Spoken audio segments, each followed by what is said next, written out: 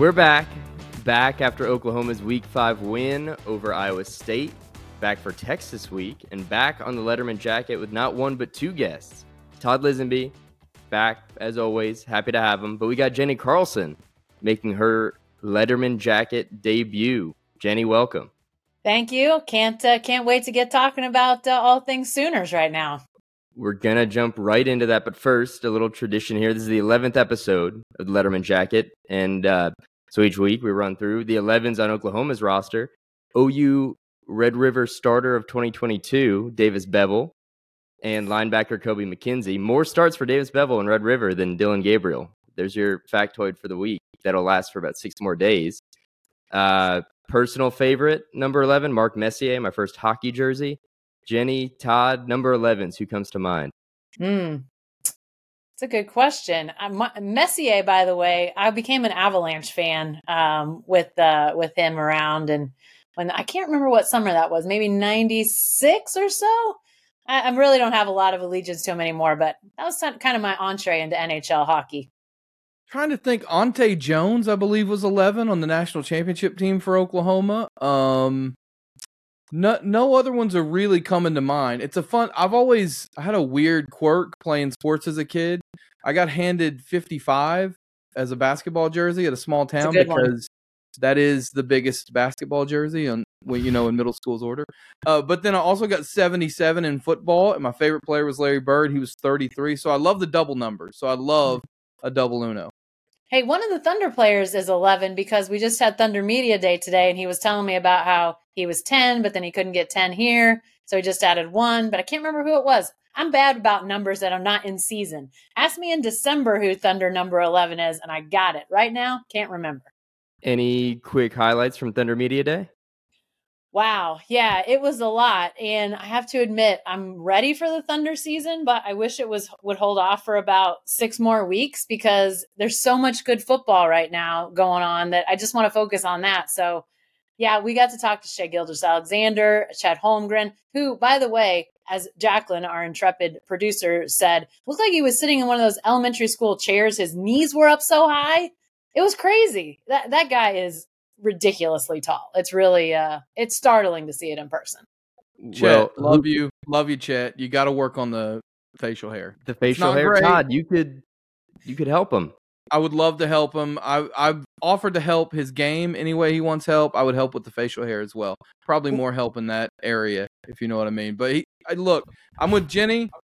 The season always comes too quick. What's interesting to me this year, honestly, is will I be more interested during the football season with the tournament? With the in-season NBA tournament, because that will kind of overlap. So we'll see. Usually it's kind of like with Big 12 conference basketball. You wait till January and then you go, oh, let's check the standings and let's start paying attention now. So we'll see if the in-season tournament gets us going anymore. It's OU Texas week, and I've taken us into a basketball conversation to kick off the OU pod. How about that? We're really on it. Well, we are going to dive into OU football, into Iowa State, into Texas, into Jenny's trip to Boulder for CU USC, where she rubbed elbows with Lincoln Riley and Deion Sanders and all the celebrities up there. And the baby. The baby and I, best friends now, Todd, I got to tell you. It was a star-studded affair. So we're going to get to all that. But first, a shout out to some of our sponsors, Rose Hill Builders, the National Cowboy and Western Heritage Museum, Oklahoma Ford Dealers, Our Blood Institute, and Bob Moore Auto. And another one, our friends at Fire Lake Arena and Fire Lake Golf Course. They've got a big slate of shows coming up this month. Later this month, they've got ZZ Top's Raw Whiskey Tour coming to Shawnee. And if you're more into golf, Todd, I know you're a golfer. They got plenty of deals there. Go look for twilight rounds. It's really the perfect time of year to play golf, if you ask me. Todd, we played in the dead of summer, and it was way too hot. This is the time. It's cooling down. Get your afternoon rounds in. Fire Lake is the place to do it. Guys, OU Texas week is here, and starting with Iowa State and Iowa State, this big OU Texas week is here really only because Oklahoma took care of business with Iowa State. That was the thing. They didn't need to do much more than they did, and they handled their business, but they needed to get to 5-0 to set up this really exciting Red River matchup with Texas. 2 unbeatens, the whole deal. They did the job on Saturday night. And I'll start by asking both of you, because you're both on the move on Saturdays. Where did you take in this OU game, or how did you follow it? Jenny, we'll start with you. Yeah, so I was in Colorado. With the early kickoff for Colorado USC, I was able to go to the game, do the interviews, write my story, get in the car, get back to the hotel. I only missed a little bit of the first half or the first quarter, although I ended up missing the first two scores because the scores happened so fast. So I missed 7-7, but watched it from my hotel room while trying to recover from a very early wake-up call on Saturday. So I was in Edmond. I had a UCO game in Edmond against Missouri Southern. Broncos win, Roll Chose on a walk-off field goal. First walk-off field goal for UCO since 1999. It was a 2 o'clock kick. So the game ended, and I got in the car right as OU Iowa State started to head home. I did miss a little bit because there's a place in Edmond. I will give them a shout-out. They are not a sponsor, but Big O's Pork and Dreams. They do turkey legs on the weekends. So since I can't go to OU Texas, I thought it was only fair that I went and had a turkey leg the Saturday before. So I went and got a turkey leg, headed home, got home just a little bit before halftime, and kind of caught the second half. I heard on the radio a lot of the bad defense, and I watched with my eyes a lot of the good defense for Oklahoma this weekend. Well, let's start there then with this defense. I think Dillon Gabriel is going to warrant a lot of discussion, and his performance the other night, what it means going into Texas. But this was the first time we saw some cracks in the Sooners defense, right? First time this fall where it felt like last fall a little bit in terms of big plays, these busts, these coverage errors that lead to big plays. We haven't seen them, OU, give up big plays. The 51 and 67-yard touchdowns were the biggest ones they allowed, and they came in a span of like 10 minutes. But OU did buckle down, something like 82 yards from kind of that final field goal that Iowa State had all the way through the rest of the game. It was like the final 39 minutes. And a defense that, had people talking and tweeting at points of the early part Saturday looking like a 2018 defense or a 2022 defense, finally again looked like the 2023 Sooners. And now we can say this about a lot of the team, but now they're going to get tested. We've seen them do it against Iowa State and SMU and so on from there. Now we're going to see, can they do it against Texas? Todd, what did you see when you were catching those good parts of the defense that stuck with you? Well, I went back and watched the first half too on Sunday morning, and I would just say the good news is all season long, Oklahoma's been really good in the second half defensively. They've struggled at times offensively. We saw it, honestly, a little bit early in the third quarter on Saturday. We saw them struggle at times offensively, or at least not finish off drives the way they had in the first half. We saw it at Cincinnati for sure. But defensively, it feels like every time they've gone in at break, they've buttoned up the things that were not right and fixed it for the second half. That's all well and good. The problem is, I've also watched Texas a bunch this year, and I feel like if they do that in the first half this week, they're going down by 21 or 24, and no disrespect to Dillon Gabriel, but Caleb Williams isn't there to save you like he was in 2021. So I worry for Oklahoma defensively. I told you a couple weeks ago, Eli, I still don't feel like this is a team that can run the table. I feel like defensively they are closer to average than they are good, but they're not bad, and that's a step up. And because they are closer to average than good, I think you're going to see a couple times this year where they have busts and maybe lose some games to teams better than Iowa State. Fortunately for them, Iowa State's at the very bottom of the Big 12 right now. I think what you said, Todd, about the adjustments is, to me, that's a good sign. I think they are improved. We'll see how improved on Saturday against Texas, but the ability to adjust, I think that's key, because you are going to have teams that figure out ways to, one up you here and there, or maybe multiple times, because, that's just the nature of the game. So to be able to adjust on the fly, to figure some things out and to, make it work better, I think that's good. Last year was so much about just trying to do simple things in a lot of ways better that, you didn't, I'm sure there were adjustments last year, but I'm not sure it was to a level where we could see it really happening. So now to know that the coaches, Venables can go to the tent on the sideline after a drive, make adjustments, and guys are then able to do it. I think that's a pretty important part of the evolution of this defense, because you're going to have to be able to do that as time goes on. So that was good. But, this Texas team is really talented. They've got some really talented skill players, a couple wide receivers, a tight end that are probably NFL caliber guys. Obviously, Quinn Ewers is playing at a high level. So the challenge for this Oklahoma defense is going to be pretty stiff on Saturday. I don't think there's any question about that. Yeah, I think one more note on those two early busts. Last year, and this time last year, we're talking about Texas, and TCU felt the same way. Kansas State felt the same way. The errors OU had then were like guys 30 yards beyond the secondary, and you're wondering how that happens. The other night, Key Lawrence, that was an individual mistake. I think he was going for the pick, and then he pulled up, and as a result, he did neither. He didn't get a pick or break it up or make a tackle, and he missed on Jalen Noel. The next touchdown, Gentry Williams and Billy Bowman run into each other.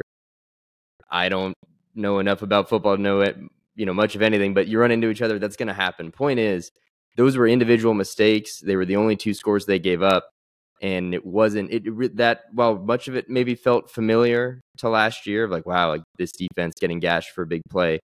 Where it was different was it wasn't some big coverage bust. It wasn't some major issue. And to both your points, the adjustments were there. It didn't happen the rest of the way. So that's encouraging. One more point on how Texas is kind of a different challenge than OU's had. Texas always has talented skill guys. We saw Bijan Robinson and Xavier Worthy and Roschon Johnson last year.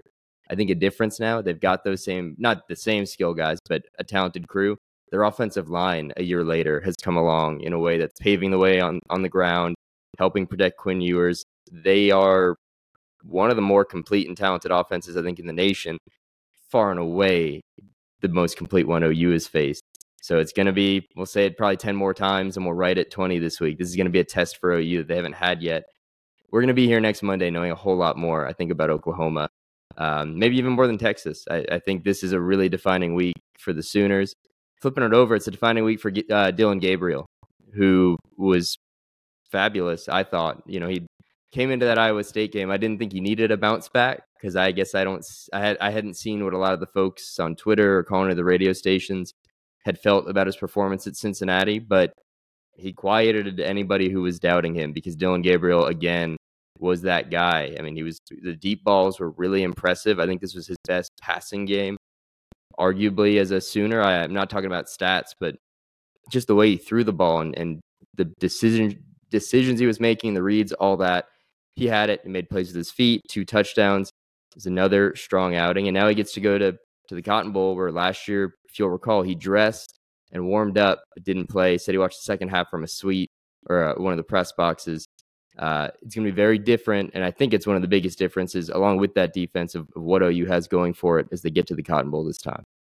Guys, the thing that stands out to me about Dillon is that in my mind, I thought maybe we'd seen sort of the ceiling on Dillon Gabriel a year ago. Like, we knew what he was good at, and it felt like that, that was just what he was. We weren't going to see a ton of improvement. I think he's made some strides this year that have been pretty impressive to see. I think he's more consistent. Again, haven't had the big test yet. That's coming. But I think he's more consistent. I think he's throwing more passes better than he did a year ago. And then the run game, to me, is something that has been a huge added bonus for him. Obviously the opener, everybody's seeing Jackson Arnold in that Belldozer-esque package. They don't need that. That's Dillon Gabriel right now. So I think he has made strides, and I don't know if I thought it was possible for him to make those sorts of strides. So to me, that's a really, really positive development for the Sooners. I think 2 things different from last year, and Eli, you and I have talked about this in the past. I think sometimes people forget he had a very traumatic head injury early on in the season, right? Like, that changes how you perform later on in the year. Mentally, physically, that's a hard thing to get over, especially when it's a first year when you're already trying to learn the offense. There are things that Dillon Gabriel is like, he's not going to be throwing the ball on the rope 60 yards downfield. It's just not what he does. But if he can manage a game, and if Oklahoma can take care of business defensively, he does more than enough to win you football games. And I think we've talked a lot about how Oklahoma's wide receiver room has looked really good this year. I think obviously a huge part of that is because Dillon Gabriel has done a really good job of putting them in positions where they can succeed when they get the ball. So, Jenny, you know this. Eli, you know this. There was another time where OU had a left-handed transfer quarterback that didn't throw the deep ball very well. in a coach's second year, and I'd say it turned out okay. I'm not saying that OU is going to win the national championship, because remember, that was also a defense that held Florida State to 2 points in the national championship game, but they're going to be okay. There's a reason why he's top 10 all time in NCAA passing yards. He can still get it done. Yeah, I think to Jenny's point about the ceiling, I think that's risen. I think what we thought was, if Dillon Gabriel could play to his 2022 ceiling more consistently, OU has a better quarterback and a better offense. To me, and there are things to critique, and there have been better days than others so far this fall. But to me, it's in the little things you're seeing him do, where the improvement is absolutely there. He had a ball the other night. I think it was the 48-yard reception with Jalil Farouk, where he read it from the pocket, rolled out, and it was different than any throw I've seen him take before. He really got like low, and he uncorked this looping long ball. And I guess we could call it like an oblique moment. It was one of the first times I can say I've watched Dillon Gabriel and said that, muttered it to myself in the press box, because I think that encapsulated so much of what's different this year. Just doing different things. He extended a play. Well, what's crazy too, he's doing it without a run game, really. Yeah, that's exactly. What's really wild about it is just think if Oklahoma could get the run game figured out, just how much better he would be. You're exactly right. But they've gotten this far without it, really. I think this is a weekend they might need it, and we can get into that. But point is, he's playing probably some of the best football of his college career, going into arguably the biggest start of his college career. That bodes really well for OU. I'm really excited to see him in this game. He spoke more confidently, actually, I think, than in any media setting he's been in after the Iowa State game, talking about OU Texas and wanting to be out there. So I think it's going to be exciting to see, to some degree, which Dillon Gabriel shows up. But if the guy we've been seeing the last few weeks is there, I think that gives OU some fireworks to throw into this game. Well, to this game, we've talked enough about Iowa State, unless anyone has any parting thoughts there. Let's talk Texas. Texas. Let's go. Come on, that's enough of that. Please, we're going into Texas. Game will come in a second, but Jenny, I need to know your first OU Texas memory, whether it was your first OU Texas game yourself or watching it growing up. Where did this rivalry begin for you? You know, I don't remember watching it a ton as a kid. I didn't grow up in Oklahoma or Texas. And I mean, I was aware of it, and I knew that it was played at the State Fair, and I knew the basics, but I really didn't sink myself into it until I moved here in 1999. And obviously things from that point on got a whole lot better for Oklahoma under Bob Stoops than they had been in the OU Texas game. But I think one of my early memories was that 2000 game. I think I was covering Oklahoma State that weekend, so I don't think I was actually there. But it's really been interesting to see this series, how it's ebbed and flowed. And sometimes a game like that can really be a momentum shifter in the series. Makes me wonder if what we saw a year ago, I know it wasn't, the situation was, no Dillon Gabriel, no obvious backup quarterback. But you wonder if a 49-0 win by Texas really pushes them momentum-wise, because this is a series where teams get on streaks. So it'll be fascinating to see. I know you were asking history, but obviously it's a unique game. And, being there, if you're a college football fan and you have a chance to go, because it's unlike anything else with the Fair. I mean, other teams do the neutral site game, but the Fair and all the people that are there that aren't going to go to the game but are still there because of the game, it's just a crazy scene. You got to go check it out at least once. Well, it's say in an era where we're seeing, games like this go to big new stadiums. Like it sounds like there's a commitment to stay at the Cotton Bowl, but Jerry World's only so far away, and you could see a world where a rivalry game like this gets moved into the brand new shiny stadium. But in a college football landscape with so much change, including OU and Texas moving, it is cool that there's something still somewhat pure down to that old stadium, fewer luxury boxes than most. You see the fan base split 50-50. It's a really cool thing. So I would say college football fans do need to get there. Another note on the flow of this series, Texas has not beaten OU back-to-back since 2009. So flows are hard, they come and they go. They're hard to get into. Oklahoma, on the broader scale, Bird's Eye has been in some kind of flow here. That's some of the history Texas will be chasing. this weekend in Dallas. Todd, you told a story about a Red River. No, we're going to do a retelling today, and it might lead to sellout crowd not being let in on Saturday, but we're going to take that risk. Have you heard the story, Jenny? I don't think so. I'm on the edge of my seat all of a sudden. Yours.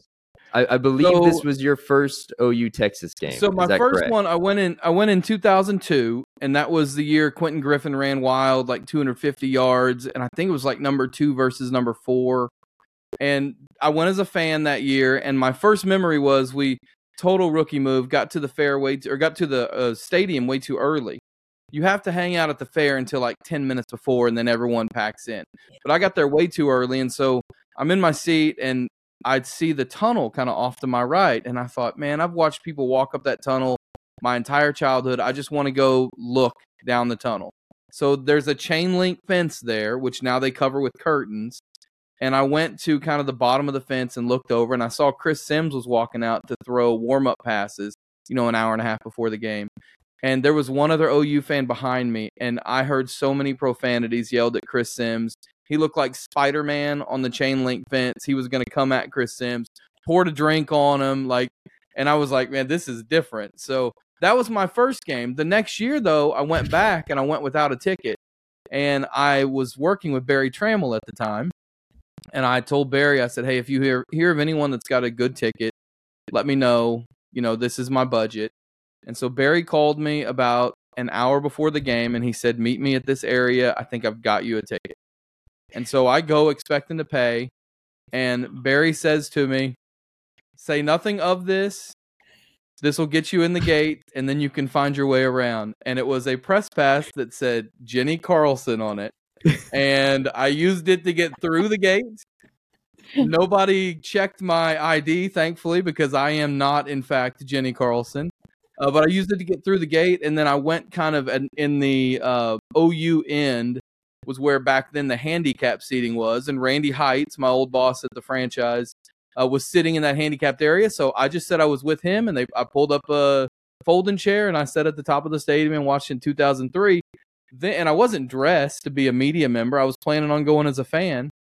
But after the game, and I don't know if they still do this, but you used to walk down onto the sideline and then up the tunnel into the press area. And I was like, well, I'm going to get all out of this I can. So I walked down onto the field. There's a famous picture of Brandon Everidge where he's wearing the gold hat. And I'm just out of screen to the right, walking up the tunnel with him, which was, a religious experience for someone that grew up watching that game. Then I'm in the press conference standing at the back while all the real journalists did their work. And this guy nudges me and says, sorry, excuse me. And it's Roger Clemens standing next to me. It was one of the wildest days of my life. I pretended to be Jenny Carlson, and I met the Rocket. All I got to say is you're welcome, Todd. You're welcome. Statute of limitations, I think we're good. Look how far far back the sellout crowd lore goes. It's like it was 20 years. Man.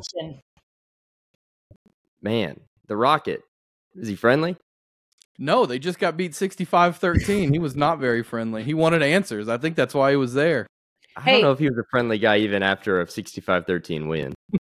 I will say that makes me question the quality of the security at OU Texas games. If you just wandered in with press pass, if it would have said like James Carlson, all right. You're in, you're fine, but that's what I thought. That was not you.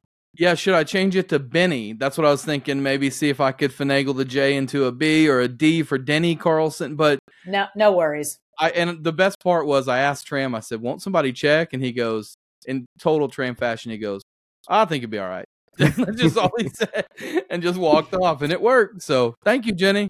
You're welcome. That is a Barry story right there, start to finish. So 2023 Red River. Both teams come in 5-0. It's the first time they meet as unbeaten since 2011.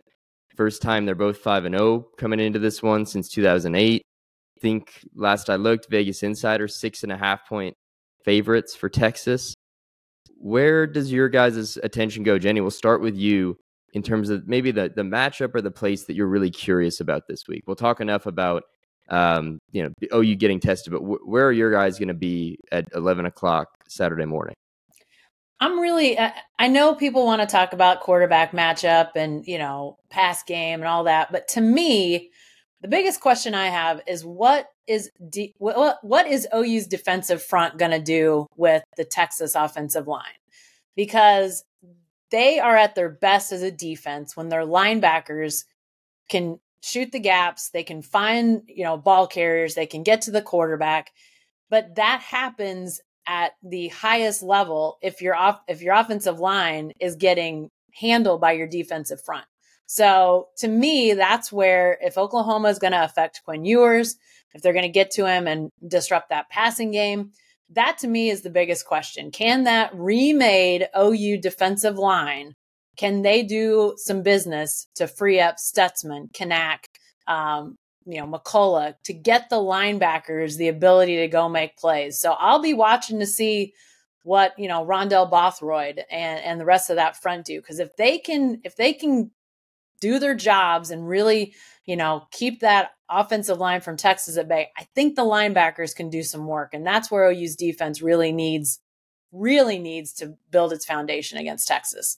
Jenny, what would that combination look like for you if you had to make a starting four across that line? Because I think that's been one thing. It's not been an issue. And Todd, I'll want your answer on it too. But I think, they really might be able to get through like every game but this one, and maybe they're in a New Year's Six bowl with the defensive front the way it's been. But to me, the fact is they've been unspectacular but effective enough. But to win a game like this, they maybe have to be better. Who would you, if you were Brent Venables or Ted Roof drawing up a starting front four, what would it look like?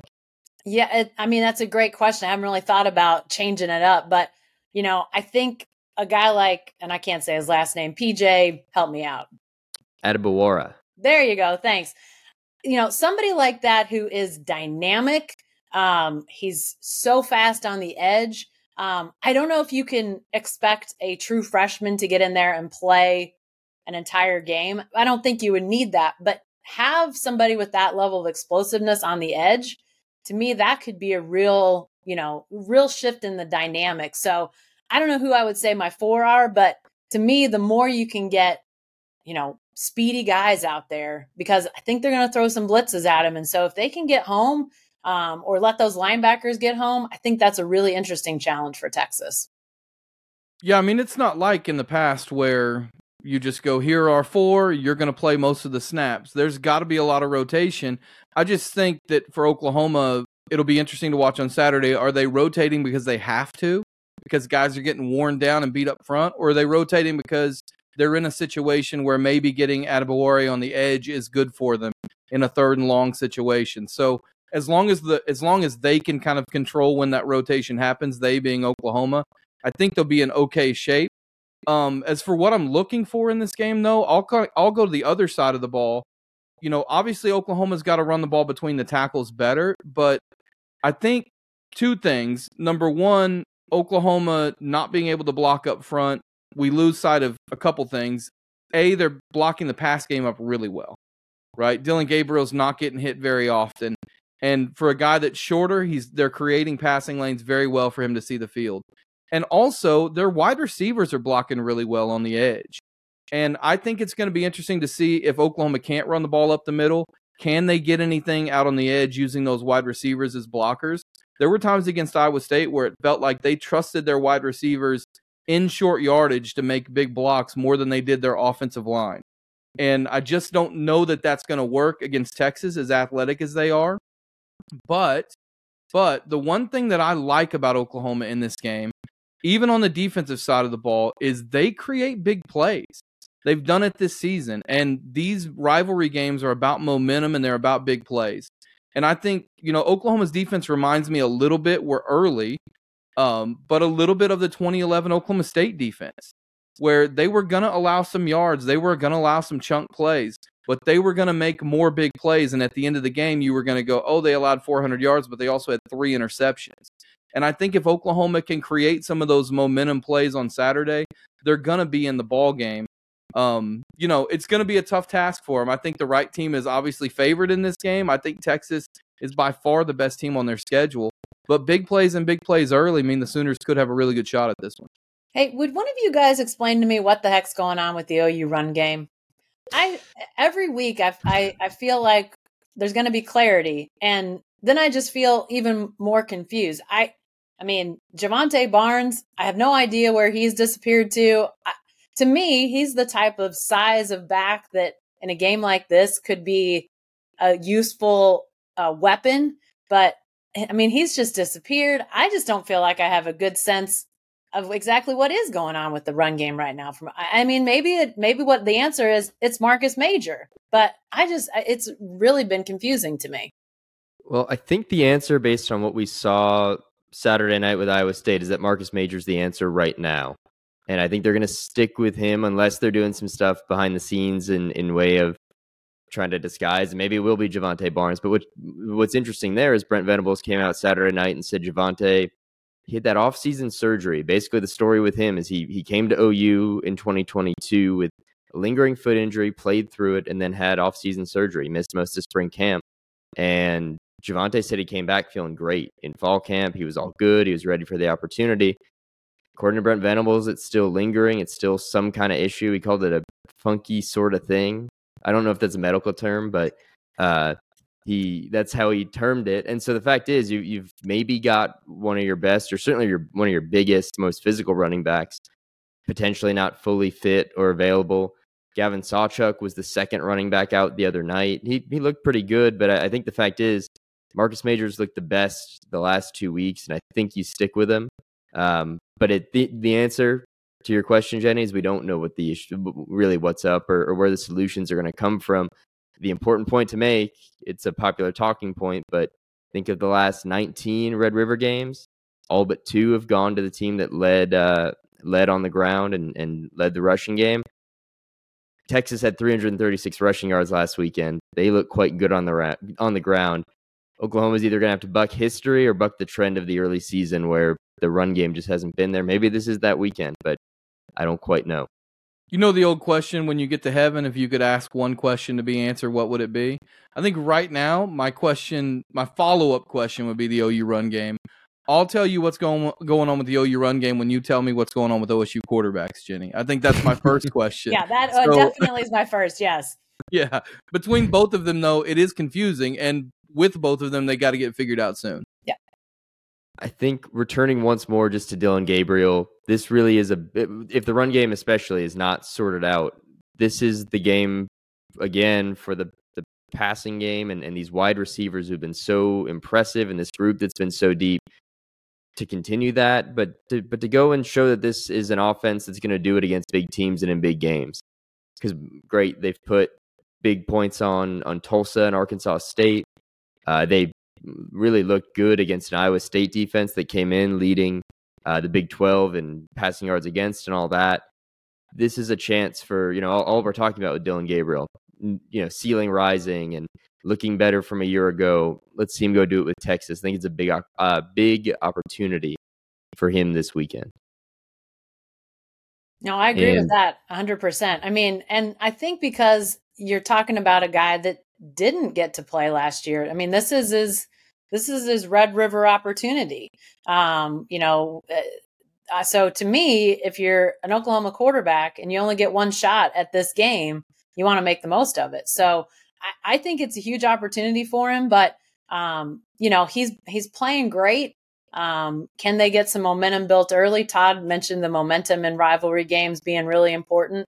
So it's going to be big coming out of the gate. They're going to need to hit some plays. I think that pass game needs to take some pressure off the run game, which it generally tends to go the other way. But in this case, I would feel pretty comfortable and confident that Dillon Gabriel could provide that. So I think it may look a little different, but I don't see him getting rattled. He doesn't strike me as a guy that gets rattled in moments like this, but clearly this will be the biggest rivalry game, biggest moment he's ever had as a quarterback in college.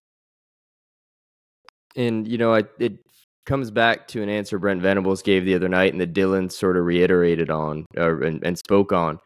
You can look at what he's doing physically and say he looks different. Everybody within those 4 walls at OU will tell you that he's in a better place from a year ago. He's confident, maybe thinking less. That's how Dillon put it. He said, he's kind of gone back to just playing like a kid and trying to have fun with all this and making these challenges fun. if that's what's unlocked this, then that's what's working. I think obviously his health is in a different spot as they head into Red River this year, but it seems like OU's quarterback, what he's doing on the field and how he's operating with this team is much further along. And that might be, on top of the defense, the thing you're most confident about if you're an OU fan. I'm looking forward to this one. It's going to be a lot of fun. OU Texas Brady, week is the best, man. Where are you going to be watching? Me, I'll be with Jenny and Barry in the press box at the Cotton Bowl. Where are you going to be?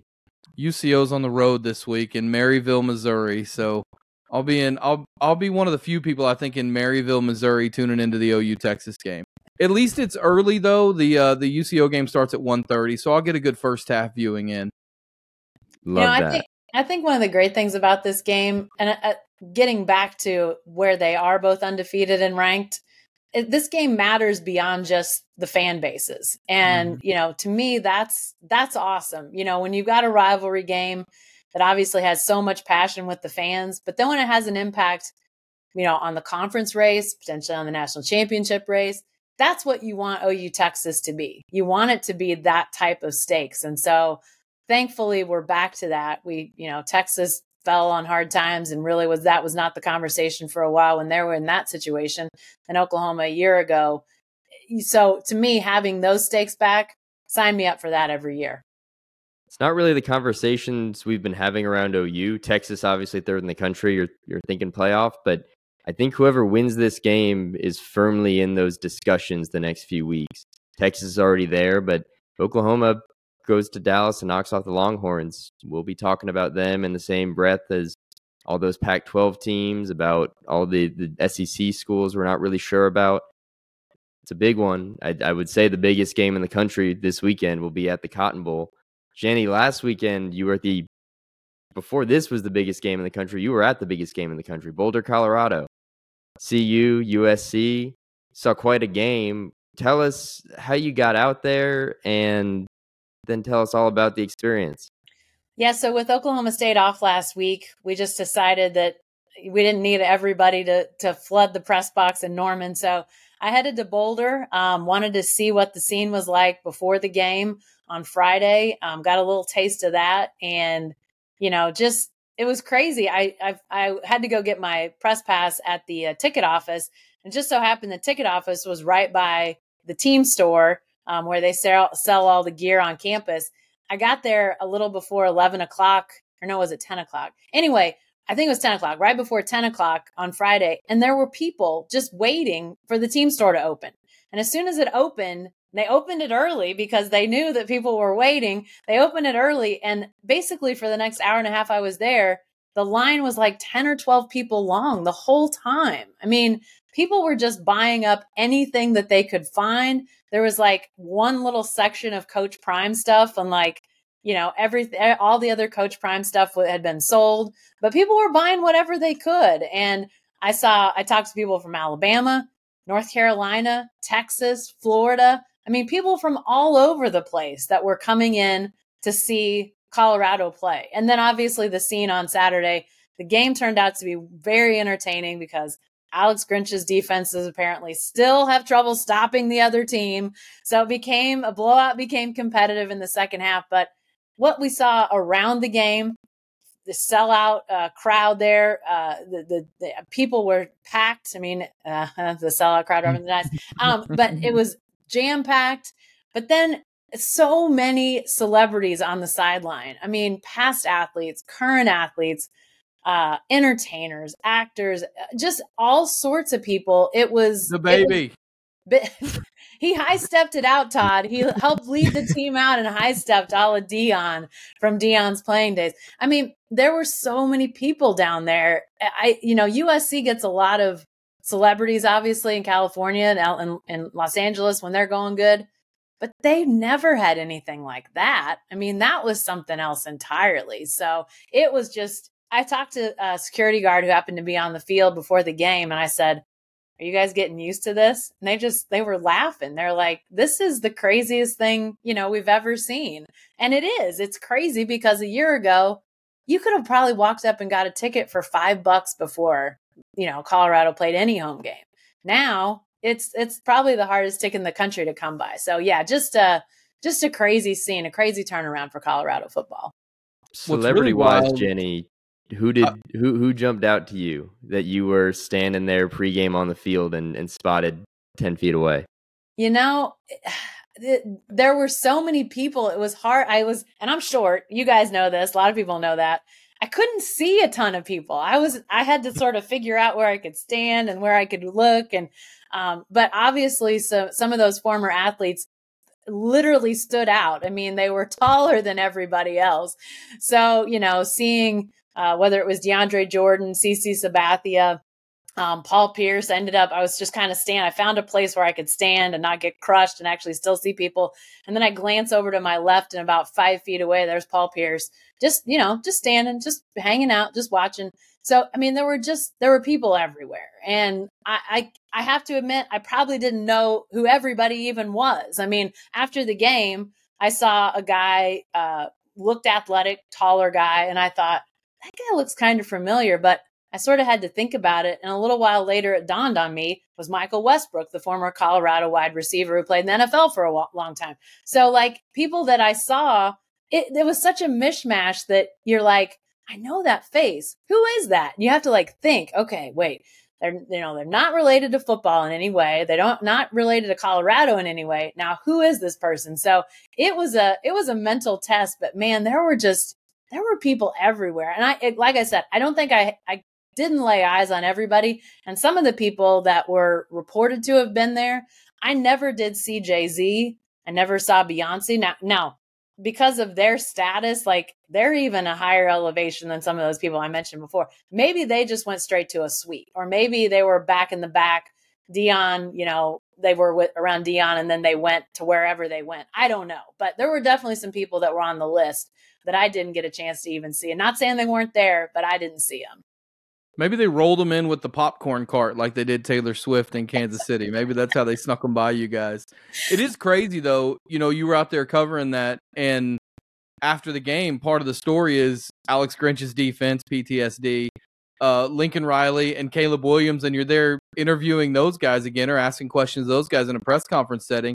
It's wild to think that it was only a couple years ago that crazy OU Texas game happened where Caleb Williams jumped onto the scene. It feels like 10 years ago so much has happened between now and then. It really does. I mean, it does feel like a million years ago. But Caleb Williams, guys, I don't know if he wins the Heisman this year, but he is impressive. I mean, just amazingly talented. I mean, obviously people saw it at OU, but he's got now, all this extra development, just made some unbelievable throws. I mean, did a little bit of everything, had a touchdown where he zipped it in there.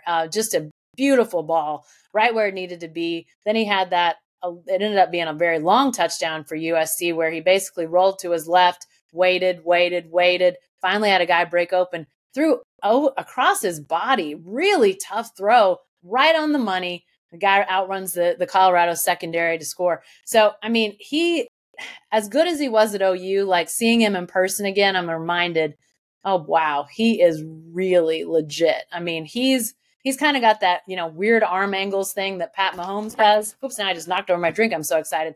Pat Mahomes does, where he sidearms stuff. That's Caleb Williams is doing that stuff. So, I was a believer when he was at OU, but he's even better than I remember. And he's really spectacular. Jenny, what impressed you more? Where Caleb Williams is now, or the fact that 2 years later, you're still talking about Alex Grinch defenses struggling to tackle and to stop teams and doing it at another school with Lincoln Riley? It is kind of surprising that that's still the case. I mean, I went back and did a little research because I wasn't sure sort of what the talk was after last year, but there were people that were ready for Alex Grinch to go after 1 year at USC. I think and maybe the fact that Oklahoma had that repeating tale of great quarterback, elite offense, no defense to go along with it, no chance to win postseason football. I mean, that's what we saw with USC last year, losing the Pac-12 championship game, losing their bowl game, just defensively not able to complement that offense. And here they are again. Riley decides to stay with Alex Grinch. And yet, you see, that they knew they had issues because when they went out in the portal this year, they got a bunch of defensive guys. They got 9 of their 15 portal guys this year were defensive guys, and they went after a bunch of high-level ones. Mason Cobb, the former Oklahoma State linebacker, was the best defensive guy they had on the field on Saturday. It wasn't really that close, but they went out and tried to beef up that defense, and still they're struggling. I mean, Colorado's good. Colorado's offense is good, but USC, Colorado had no business getting back into that game. They're down 27 points halfway through the third quarter, and had they managed the clock better on their last possession, Colorado might have had a chance. They got the ball back with almost 6 minutes left in the game, and took forever, you guys. There was no acknowledgement. They had no more timeouts. They ran it up the middle a couple of times. Fans booed them at one point because they ran it up the middle. It was like, what are you guys doing? There's no time. Well, I don't know what they were doing. That was a question that unfortunately didn't get asked in the Deion press conference, but I thought their clock management late was terrible. But, still, USC gave them a chance to get back in that game. And, that defense is not very good for USC. And then they're going to have to play some of these other quarterbacks in the Pac-12. Michael Penix, they're going to have to go out and figure out ways to beat teams that have maybe not Caleb Williams, but that have good offenses. And that's going to be a big test for USC moving forward. Was Lincoln surprised to see you, Jenny? Did he do a double take? What was post game like? Well, there was no surprise because apparently my presence was made known to the USC staff before the game. I actually had a couple interactions with former OU folks who are now at USC before the game started. Apparently my name was seen on the press list, and so it was passed along to coaches and our old buddy Clark Stroud, who used to be dean of students at OU and then moved on to the football staff, was on Lincoln's staff for a couple years, went out there. I saw him on the field. He said, I heard you were going to be here. I said, how did you hear I was going to be here? He said, well, our SID, or, our PR, blah, blah, blah. So no surprise, no double take by Lincoln Riley. My presence, again, somehow was made known to them ahead of time. I mean, take another one in the win column for the global scale of sellout crowd. Everyone knew you were coming, Jenny.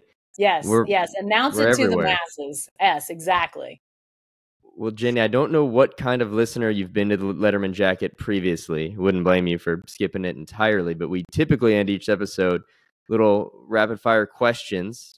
Typically, Todd gets a game of Liz in or Liz out, but we're going to focus it on you today for a game of Carlson or Carl's out. You can't say yes or no. That is not the game, Jenny. It is Carlson or Carl's out. So I'll ask you some questions. All you got to do, tell us if you are Carlson or Carl's out. Gotcha. You were just at Colorado.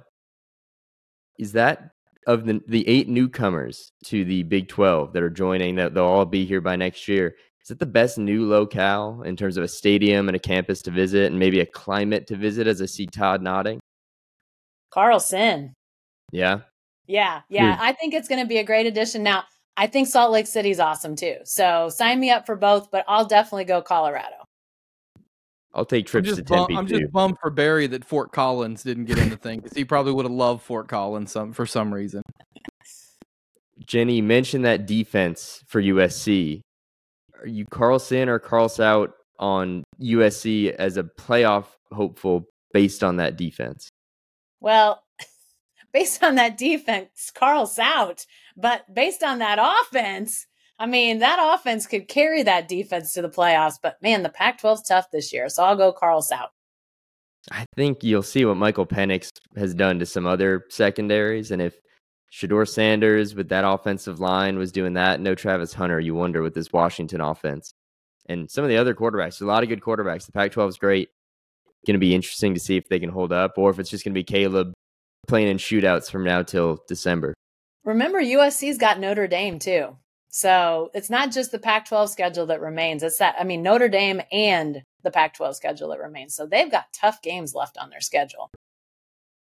Jenny, traditionally at Red River, we are treated to a barbecue spread from Rudy's at like 9:30 in the morning.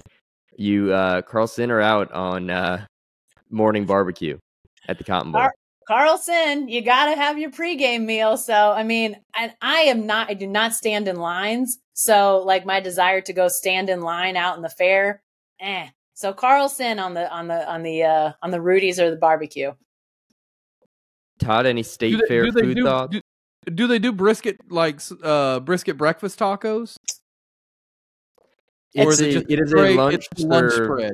It is a lunch served at 9:30 in the morning. It's fabulous. You know, we love the folks at Rudy's. Potato salad, coleslaw, the whole nine works. Last year, I dove in on the banana pudding pretty hard because that felt more breakfasty. I worked in morning radio for so long. I've eaten lunch at 9:30 in the morning, probably more times than you guys combined in your lives. So I'm all in on it. Barbecue's never bad at any time.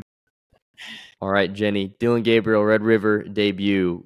Carlson or Carl's out on him keeping it up and him getting 350 plus yards in Red River. It's a big number, but I don't know how they're going to run the ball. That's why I went so big. Let us know what you think. Ooh, if you'd have said 300, I'd have said Carlson, but 350? I'm going to go Carl Sout on that one. Whoops, I got to get my thumb in the shot. What am I doing here? But yeah, I mean, I think he could go around 300, but 350 seems that's getting big for me. So, I mean, I think he's going to have a great day. A lot of people are talking about Quinn Ewers. I don't think enough people broadly are talking about Dillon Gabriel. I think he's having a great year. And if he shows out, people will be talking about Dillon Gabriel. So I think he's going to have a great game. I'm just not ready to go 350. He better have 350. There's one podcast that put him in the Heisman Trophy finalist list. I heard about that podcast. Yeah. That was this one. Oh my God, that was us. It was. That's right. All right, Jenny, the defense, they've had 2 takeaways in all but the Arkansas State game. So on a pretty hot streak, turnover margins at 8, pretty high up there across the country. Carlson or Carl's out on 2 more takeaways for OU against Texas in a game, as Todd says, all about momentum. Those turnovers, the ones they really weren't getting last year, wouldn't have helped them against Texas last year, but they've been huge. Can they get there again? I'll go Carlson on this one. OU's defense has become opportunistic. They find ways to get the ball, whether interceptions or otherwise. So I think they do it again. And that could be huge in this game. If they could go over 2, that'd be big time. One last one, a big broad question. Texas State Fair, Carlson or Carl's out? Give us your take on the whole thing. Well, because of my less than an affinity for standing in lines is, I go Carl's out overall.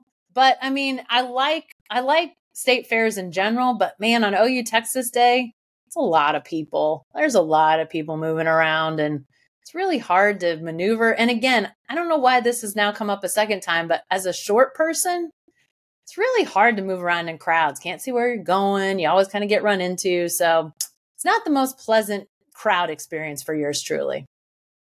Well, there was one time at the State Fair where Jenny Carlson was 6'1". That was 2003. I'm going to project my inner Todd on Saturday. I'm going to feel Jenny Carlson saw around the fair great that day. I do find it interesting that before we started rolling on this thing, Jenny was talking about making conversations with people at the airport, but she can't make conversations with people in line at the fair. I don't get it. Those are the best conversations. Yeah, I guess I've missed that opportunity. Maybe it's because a lot of them have already talking about starting things before, breakfast time. A lot of them already started drinking very heavily at that point. So you never quite know what you're going to get. So maybe that's my big hang up with some of the crowd at the State Fair. If you're keeping notes at home, guys, you can talk to Jenny Carlson at the airport, but if you see her on a line at the Texas State Fair, do not approach. Eyes straight ahead. Let's get to the end of this. And if you see her looking like me, you don't know anything about anything. Just pretend like it didn't happen. Nope. Come on, just be cool. Well, gang, this has been a blast. That's going to do it for this latest edition, this OU Texas edition of the Letterman Jacket. If you've made it this far and you haven't subscribed already, 1, kudos to you, but B, what are you waiting for? YouTube, Spotify, Apple, leave a review, subscribe. Thank you for sticking along on the ride. We're going to have a bunch of stuff at selloutcrowd.com this week around OU Texas. Jenny will be writing. I'll be writing. Todd will be writing, podding. We're all going to be podding. We're doing everything at selloutcrowd.com. You can find my work, my daily OU coverage at eli-letterman.com. And we will certainly have you covered as Sellout Crowd all week leading into the game Saturday. Thanks for listening.